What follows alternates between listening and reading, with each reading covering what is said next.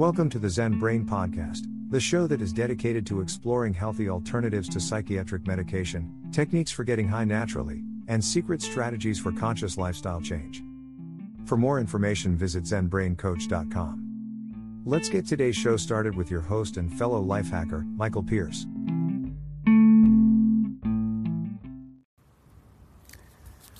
Welcome to the Zen Brain Podcast. Right now I'm up in the avenues of Salt Lake City, sitting at a table with a bunch of trees and birds around, an old historic home that Patty lives at, just kind of hanging out. Figured I'd take a moment to talk a little bit about juice cleanse and an idea that I'd like to hear people's opinion. I haven't done any searches online to see what other people think, but this cleanse is really a vacation from solid food. And I had a little coffee this morning. I was getting together with my daughter. And so we went and got a coffee and a muffin for her. I was like, I'll take a small Americano. And it's the second time I've drank coffee on the juice cleanse. And I go through a little bit of a back and forth. I'm like, is this going to mess it up? I'm like, might be a little acidic. Definitely isn't hugely supportive, but it's not solid, so I figure a little bit of coffee every once in a while is not going to harm. But I don't know. I'd like to hear what you guys think. I know there's a lot of areas that you could be more strict or less strict on. Like I think maybe some people would be like, nope, I'd use my own. Don't ever get anything in a bottle. I'm like, I could get a gallon of apple juice, organic, nothing added, not from concentrate, for cheaper than I can get the apples and juice them. So I am kind of doing that. And there's some cold pressed organic orange juice at the Natural Grocers. So I'll probably do that, and then juice everything else because it's a lot of juicing either way, but. So where are the little areas where you get flexibility? In my experience with cleansing and fasting in general, like there has to be, if you're too rigid in your ideal, it makes it harder, and it doesn't mean that you go off the rail just because you're giving yourself a little slack.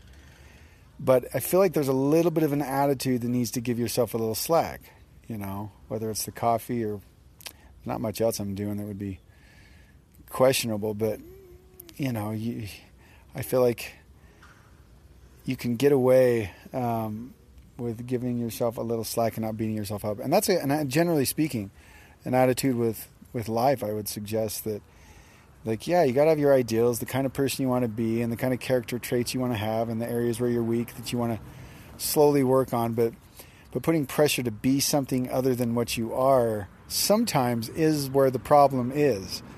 So, and sometimes maybe it's just intuition and you just need to listen.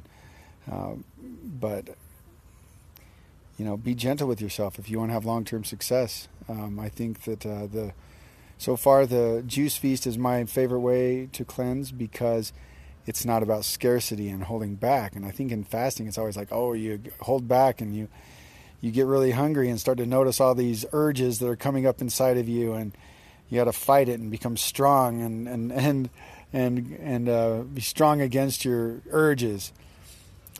Yeah, there is something to be said about discipline and strength and going against the grain.